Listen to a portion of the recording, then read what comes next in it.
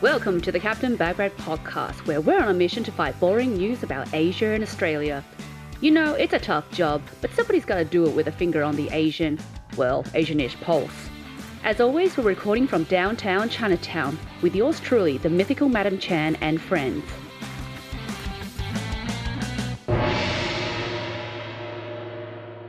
Welcome back, Oppa Adam. You're here for the deluxe version. Hello, it's good to be back. Yeah, in downtown Chinatown of all times, COVID times. COVID times, unique. At least we won't have any interruptions. No, well, we're sitting 2 meters away from each other, but we're recording in the same room. Just letting everyone know we're 2 meters away from each other. Probably more. Yeah. With Bagrat, just making us hold our corners in the middle. Kind of like the DMZ. You know how North Korea and South Korea has got that DMZ? Well, Bagrat's the DMZ. He is. He's the safety zone. You can be South Korea. I'll be North Korea. Having that. Yeah, I think Bagrat would really enjoy living in the DMZ. Apparently, it's full of animals. It's got this most amazing wildlife. Because it hasn't been touched. It's literally 4 kilometers wide. Yeah. And they've got very rare birds and heaps of bushland, and it's like a little oasis in the middle of a war-torn or a technically war zone, which still exists today. Yeah, well, he'll be the only unique animal there, the kangaroo. Boxing kangaroo. Yeah, it could be like the Tasmanian tiger of the Korean Peninsula. Anyway, it's good to have you back, and because you were here last time for episode 29. That's right. Where we myth mustered a few common Korean cultural questions. We did. Yes, is it true that Koreans eat kimchi for every meal? Is it true that 1 in 3 Koreans have plastic surgery? As you know, we've recently had our audio facelift, so we're looking pretty good now. Yep, sound and swish. And I think our surgeons were from Korea. Were they brutal? But they did a good job. That's what matters. Good. And then we also spoke about K-pop, K-drama, and all these house names like Psy or Gangnam Style, Train to Busan, which is now huge. Yeah. Parasite. Yeah, Parasite, yeah. That's right. So this time we're going to talk more about business as well. Okay, yep. Yeah, we do have a few things we can cover on that. Sweet. All right, so we're going to go deep. And to get everyone going, why don't we just do a myth busting to begin with? Okay, sounds like fun. Yeah, everyone likes a bit of myth busting. So for all you eager Korean fans and wannabes out there, this is what Adam has to say when I say these really inappropriate things. It's a shame I don't have a sign to be like, busted. Busted. When it's true. We may have some soundtracks that goes, busted. Yeah, good idea. All right, first question. Yes. On the because of the 38th parallel, okay, is it true that South Koreans and North Koreans speak the same language? Good question. Or do they have various accents? How Queenslanders and Victorians speak a little different. And then with China, Mandarin is spoken up in the north, and then in the south it's Cantonese, which is completely different. Yeah. Well, it's a good question. Technically, North and South Korea speaks the same language.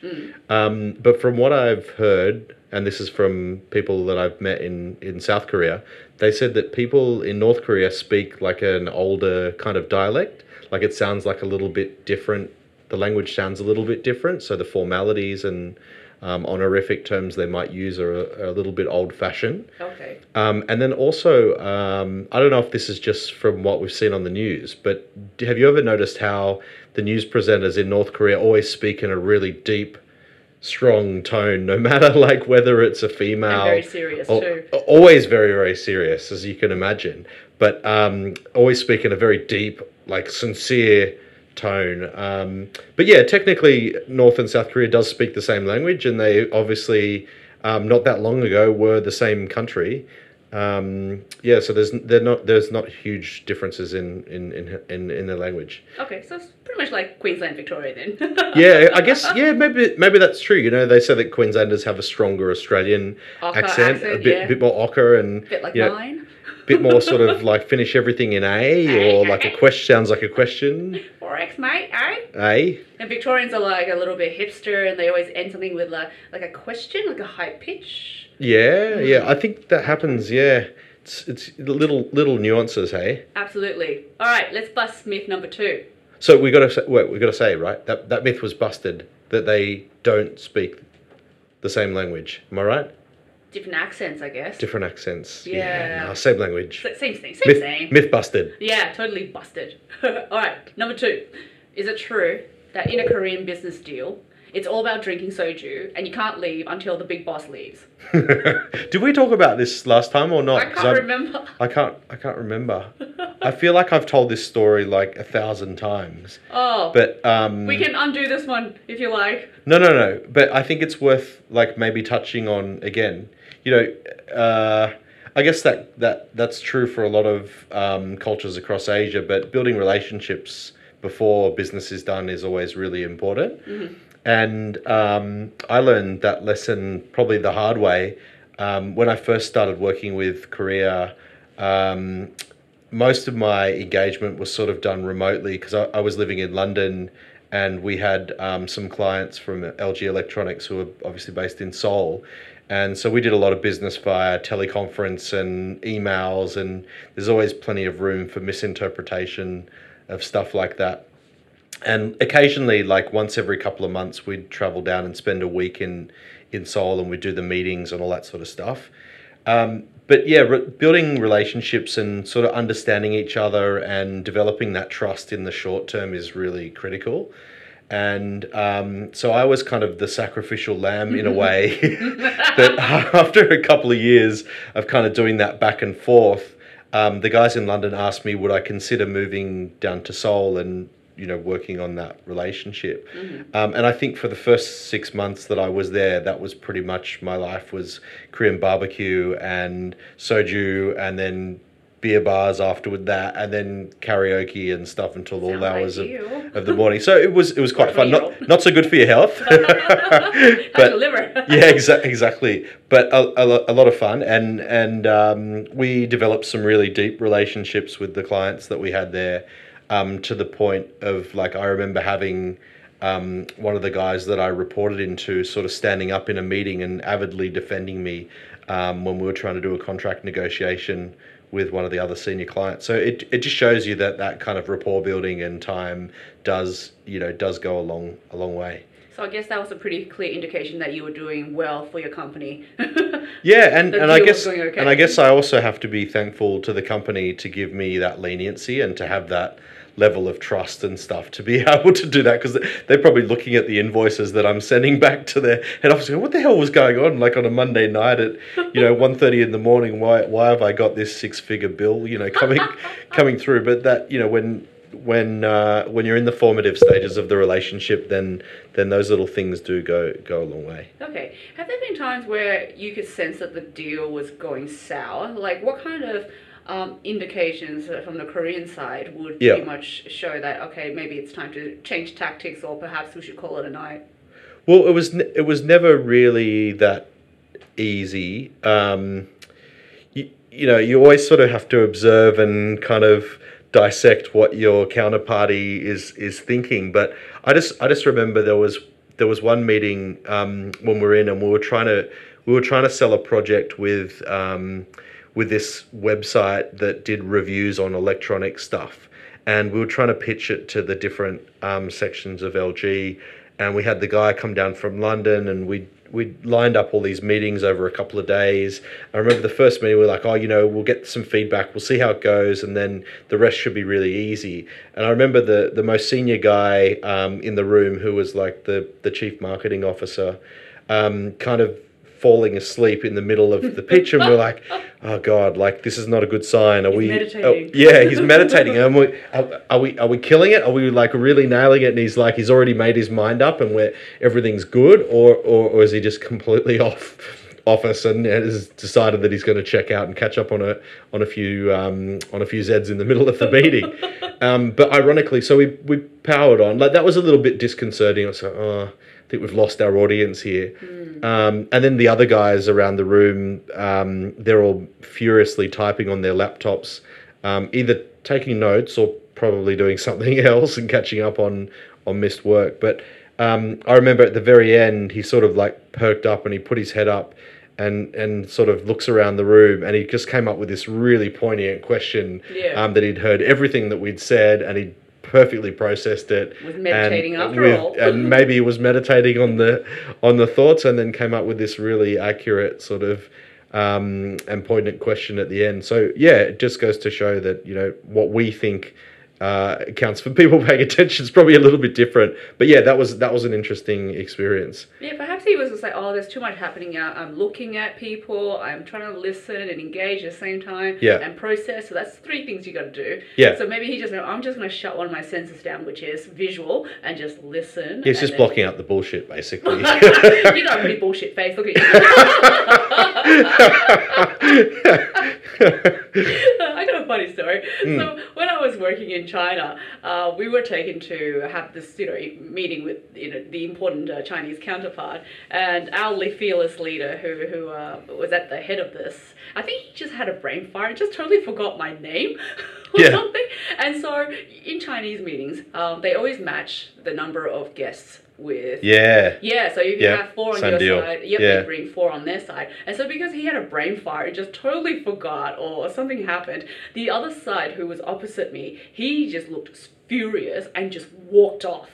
Oh wow! Yeah. So he was your counterpart from the Chinese business. End. Yeah. And so I just knew straight away. Oh, this deal's done. Does that mean you have to leave the room, like, to keep the numbers even? Is that going to start messing up with the whole? Exactly. Well, I didn't know what to do. I was just like, oh, do I keep sitting here, or do I also leave the room, and then the other guy and I can just like counsel each other and have a cry? Yeah. Anyway, so at the very end, I think it was made pretty clear that the Chinese side was not going to do anything, because at the end, the guy said, by the way, there was a Chinese translator, so it's going both ways. And then at the very end, the Chinese side, spoke in English and said, well, your English is very good. Uh-huh. I think that was the end. And that was the end. There was wow. There was nothing to follow up. Oh God, I hate those meetings. It's so awkward. I know. And then and think about, like, if you have a bad situation where you have to do the follow-up dinner afterwards, and you're sort of like awkwardly sitting there across the table. This is really nice. Like, what else are we going to talk about? Neither party wants to be there. They'd much rather be in a million other places. Oh. But you have to sort of sit it out. I know. Speaking of which, there was a little restaurant. I really miss this place, and I often think back to it. And it was just near the place where we used to stay in Yoido, and they used to serve beer out of a bottle, much like, you know, we're drinking some sponsored beers here. That's right. It starts with A, ends with I. Yeah. And they'd make these little, with a napkin, they'd make these little beer hats that look like a Pope's hat, and you just sort of put it on the top of the bottle. And I guess was that their way of saying that, you know, it's okay to drink out of the bottle, and to give it some sort of, I don't know, little decoration thing. But I really miss that. Like, those little touches, I think I miss about Korea. It's also safety for women. Possibly. Yeah. So why's that? Guys don't accidentally pop something in your drink while you're not looking. Yeah, you could look at it that way. I never really thought about that, but yeah. That's a genius idea. Yeah. I think Australian bars should adopt this. Nice. Sweet. All right, let's buff myth number 3. Yep. So, is it true that in Korean households, they don't have red pens? Because if you write someone's name in red pen, it means death.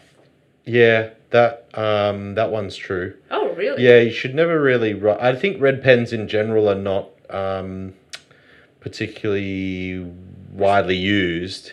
And yeah, if you write someone's name in red pen, it's pretty obnoxious. Okay. Like, yeah. So they must have done something pretty bad to you. Okay, so what if you're working on a document with the Korean counterpart, and then you want them to focus on a particular item, and you highlight it in red, or have the words all in red? Would that be considered really rude as well then? Yeah, you probably wouldn't want to do that. Like, how do I put this? Korean people are great with, like, stationary stuff. So they've got all of these little gizmos and gadgets, you know, highlighters and rulers that help you underline, and different multicolored pens and little whiteout things that lay the liquid paper sort of stuff on the top of the document. So I don't think there would be a problem of finding another way to identify a change other than using a red highlighter. Yeah, a red pen. Yeah. I do remember that working in offices in Seoul, how dry the air conditioning was. Like Why is that? I don't know, maybe they intentionally take humidity out of the air. And I don't know if this is the same in other countries, but a lot of people that were working in the offices would have these little humidifier things on their desk that blow out like a little stream of moist air. And it was really funny. I remember walking around the desk and I was like, oh, it's like people have these little fountain sort of things. It's like an indoor garden, but it's blowing out this this humid air, and that was to re-humidify the air because the air conditioning is so dry. And then like Korea gets like very dry in winter as well, like very, very clear blue skies, but it can be quite dry. Okay. I just remember, there's a pointless little fact for you. Well, it's an interesting fact. I just didn't realize that. Yeah. I don't know. I'm not sure why. So, I guess now with COVID-19, in terms of trade with any country or trade in general, anything that's not online, it's suffering right now. Yeah. So, Australian brands, are they big over in Korea? Australia, the awareness of Australia is quite good at the moment, and I Okay. think it's getting better. What Australia has done a really good job of, particularly in Korea, is sort of proving the quality of our produce, and then also like our vitamins and minerals and stuff like that, and fresh fruit and vegetables. So we have a really good representative who within the region that looks after Australian meat and livestock, and and then also the benefit of having some very good Australian chefs or Korean chefs that have trained in Australia that then sort of become ambassadors for Australian meat. And I think trends are still emerging, but Koreans really love to eat beef, as you can imagine, of with course. Korean barbecue, but also just as a Love like a Korean fine barbecue. dining kind of thing. And Australian beef is seen as a really premium type of item. So yeah, we do compete with other countries in that, like in the US. And the US also have quite strong meat imports into South Korea, but Australian beef is seen to be as a luxury. And then we also have a lot of good quality fruit and vegetables.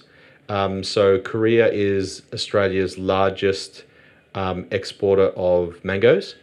You're kidding me. Yeah. So they really love Australian mangoes. Wow. And I think part of that was also kind of working with the supply chain. So some of the Australian producers worked a lot with Korean wholesalers and supermarkets to help them understand how to handle the product, so that it was like refrigerated properly and it was shipped properly, and it was the way it was displayed in the stores, and then when it was taken off the shelf and everything, to make sure that people had like a really good experience of eating that stuff. The scent of mango is actually quite strong. So if you put it next to another fruit, they said durian, that'll completely mask it. So it's probably good for them to like push it closer to apples or something. Yeah, and I think you have to be careful with like handling, like temperatures and stuff. Like it can't sit on the dock like in a steel container in the 40-degree summer heat, because Korea does get hot in the summer as well.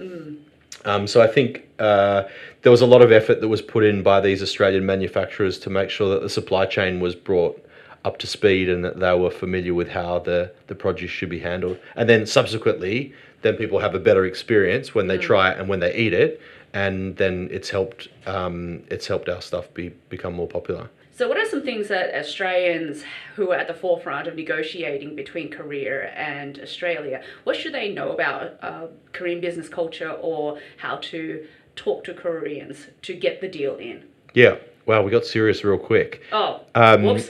But when I was living in Korea, I was very lucky to be part of some of the preliminary discussions about the free trade agreement. So Australia and Korea have had a formalised free trade agreement since 2013, which has covered a lot of sectors and really benefited our exports into the market, and things like wine and fruit and vegetable produce, meats, but also other things like automotive parts and things that supply the Korean supply chains.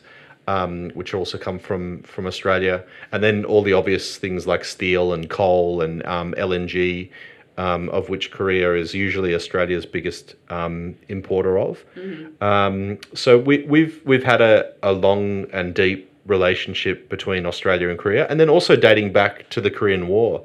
And I think Australia committed the most amount of troops to the Battle of Gapyeong back in 1945 or 46. I'll have to fact check that. We'll have to fact check that one.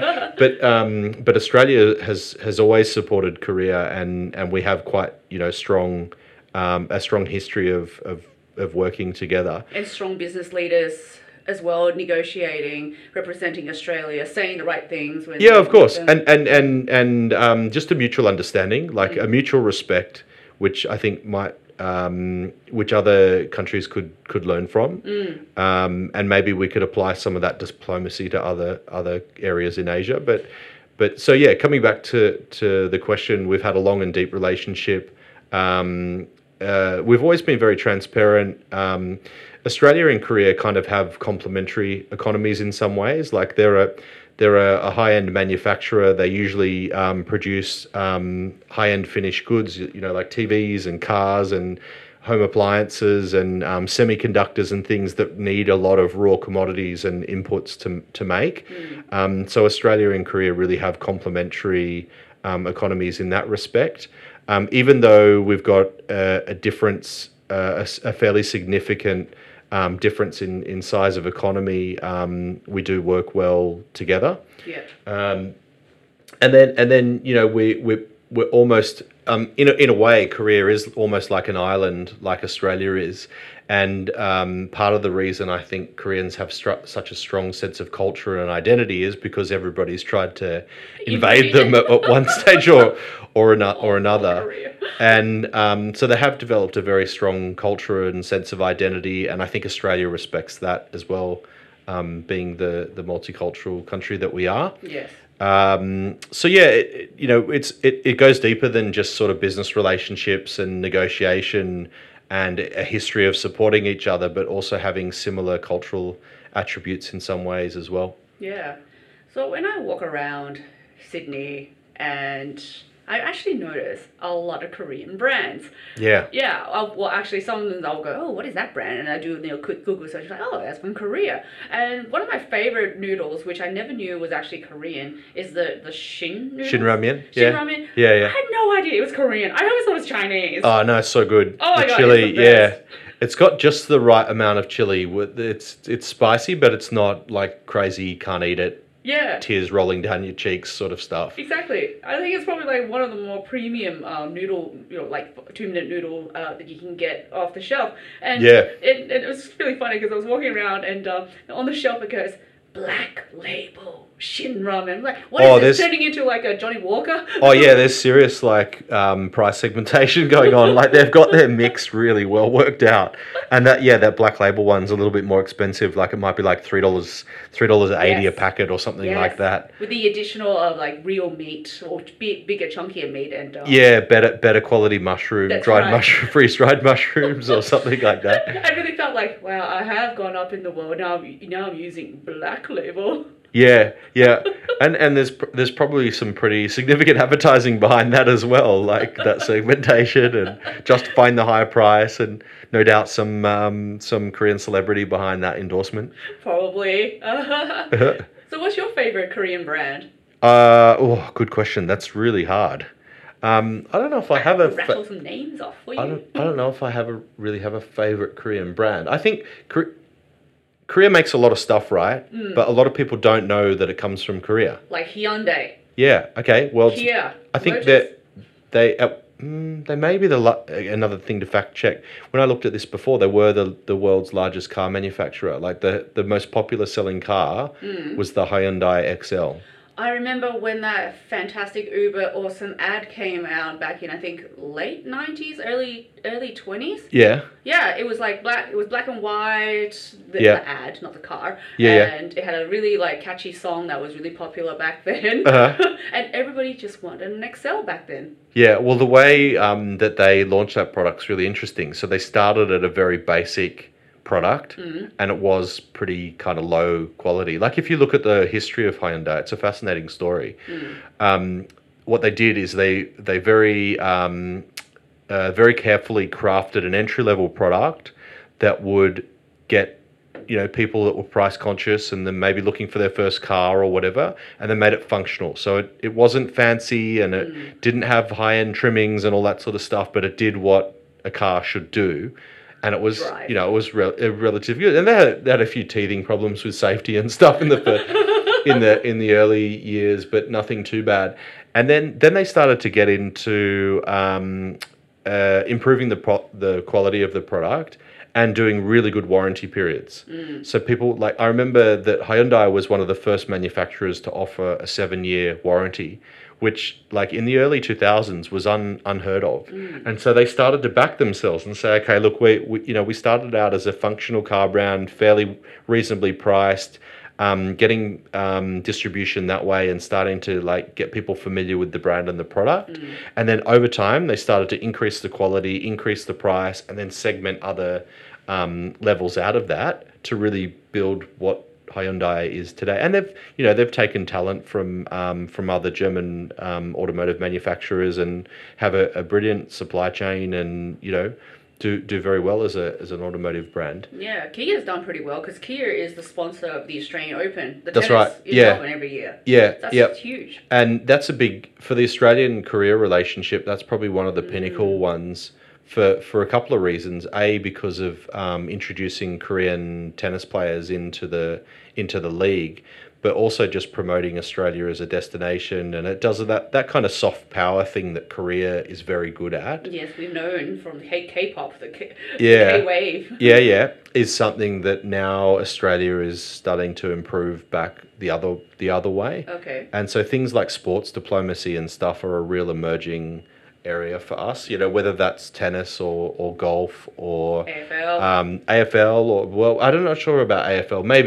Maybe there's probably a little bit of adjustment to go there, but Koreans are really into baseball, and last year they sent a Korean team out to compete in the Australian Baseball League, and they were there was a whole sort of documentary on them and living together, and unfortunately they didn't do very well, but yeah, so there's these soft power things that are starting to come through now, and I think sports diplomacy is important for the relationship. Absolutely. I mean, the foundation of Australian culture is beer and sports. So if you can find commonalities in there, I mean, you can find commonalities in solving whatever other issue or business. Well, now that you say it like that, this probably makes even more commonality of different themes with Korea, because Koreans love drinking and Koreans love sport, and it's a big. They're probably more influenced by American sports like baseball and basketball. Yes. And because of the American involvement and supporting South Korea, after the war and everything, but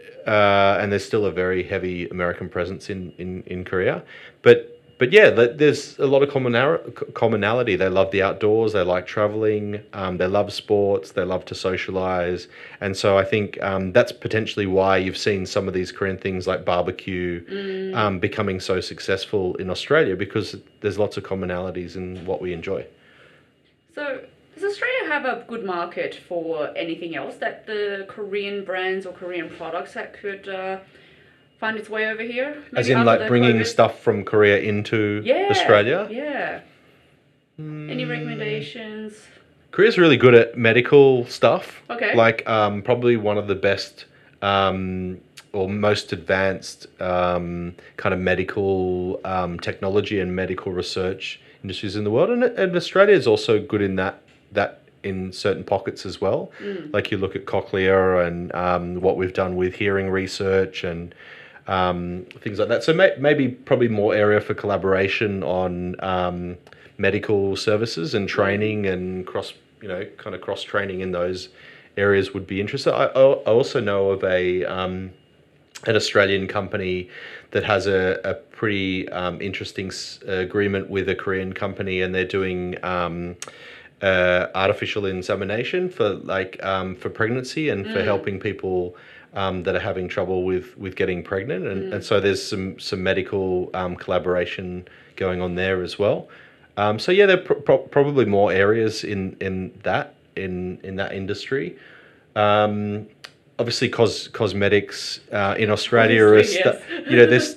there's more presence now, like with Korean duty-free stores opening up in airports, and obviously in the city centres as well. You're starting to see more Korean duty-free or Korean cosmetic shops coming in. Yeah. A lot of the beauty shops and they have a lot of Korean brands, especially Yeah. the facial masks. The ones that make your skin tight with collagen and stuff. Yeah. And Yeah. and ironically, probably a lot of the ingredients for those come from Australia. Are you kidding? So it's being shipped back. Yeah, that's right. Yeah, well, Need this to is buy what the this is. product. They're talking back to that embryonic, like, kind of relationship of supporting each other. Yeah. We supply the raw stuff, they turn it into something a little bit better, and then sell it back to us. It's a two-way street, isn't it? Absolutely.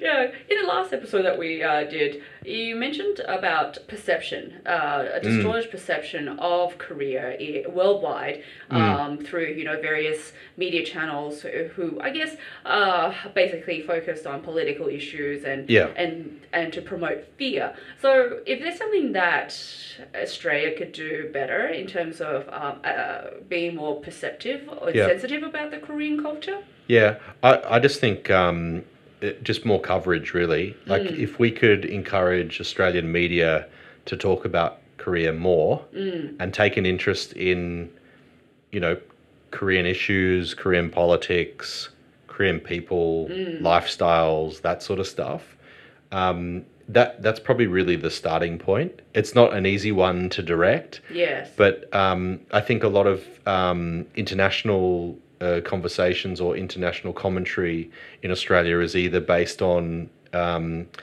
trade wars, US, China, or challenges in Europe with economy and stuff like that perhaps we could look more to talking about what is happening in Korea. And, Korea made good strides in fighting COVID-19, and they rapidly evolved testing, and they also had like some pretty advanced app technology running that would notify people if they'd been in contact with someone that had contracted, which Australia has adopted recently. Yeah, we've tackled a little bit of that, but I think the speed and the adoption of that technology in Korea was phenomenal. Yes. Like I think, and this is probably something that we can learn from, but that sense of collectivism and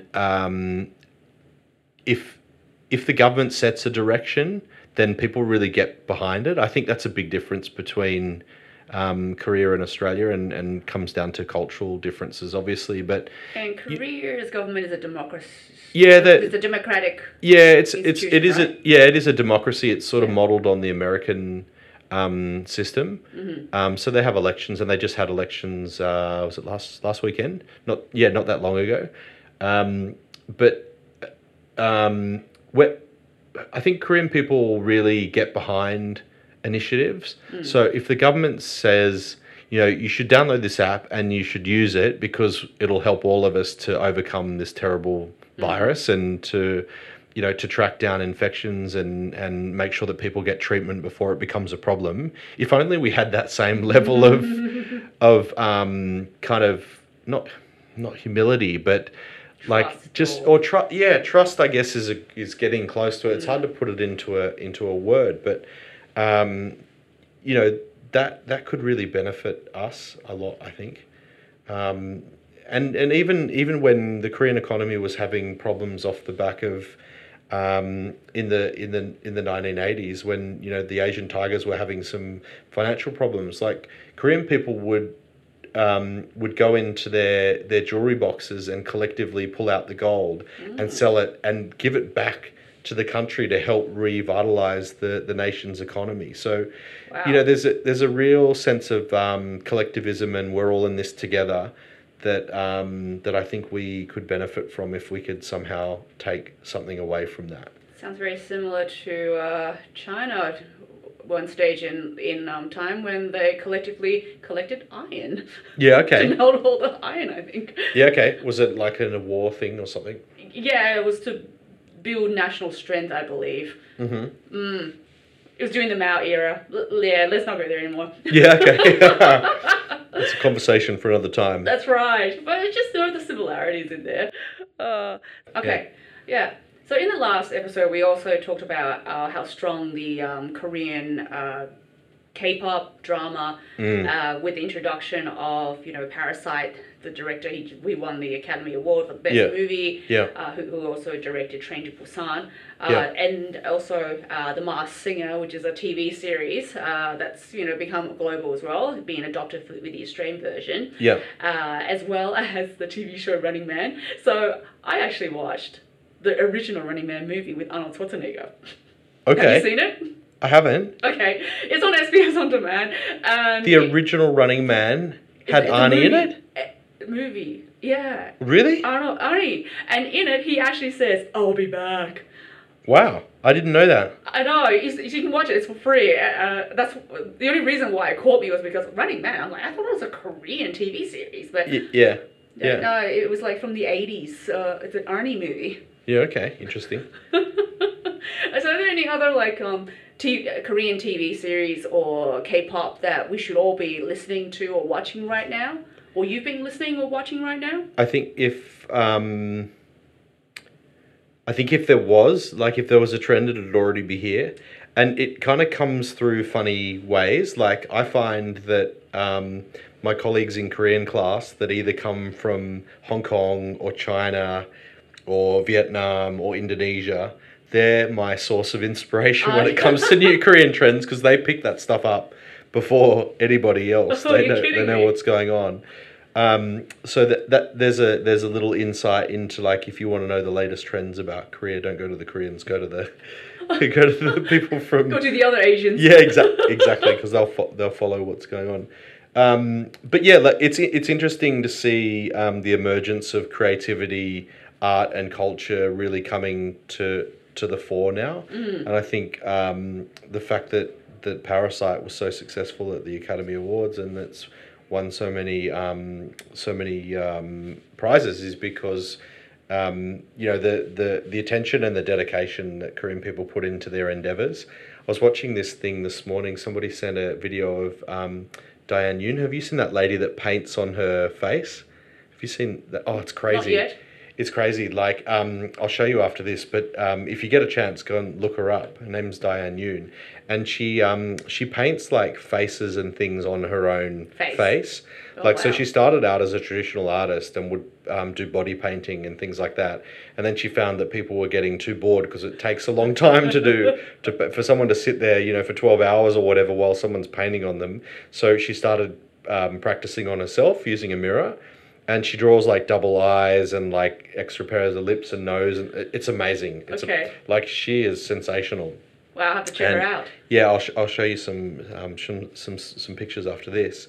But yeah, across a number of endeavors, whether it's music, whether it's acting, artists and things like that, there's some great Korean talent out there, which is really good, because stereotypically people think of Korean people as being more academic and sort of maths and science focused as opposed to the creative industries. Or sports. Or sports, yeah.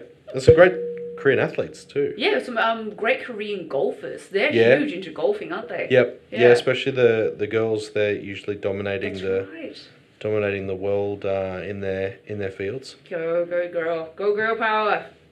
Yes. Thank you for the validation.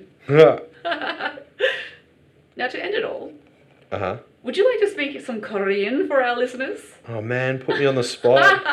So anything that you've learned from your Korean language school? I only just started classes again, and I got in trouble because I hadn't done my homework. And do you know what? I didn't really have an excuse, because they kind of paused the classes for like 6 weeks while we've all been in self-isolation. Which you should have had time to study Korean. I should have had time, but then I only got the acceptance into the class like on the Monday, and I was like, oh crap, I haven't done my homework yet. As in this Monday? Yeah, as in this Monday, and the class started on Tuesday night. So I got in trouble for not doing my homework. I'm not the most academic of students. But I've only got myself to blame. Oh, at least you can admit that. Yeah. But then when I do class... How do you say I'm sorry? There you go. Oh, 죄송합니다. There you go. Yeah.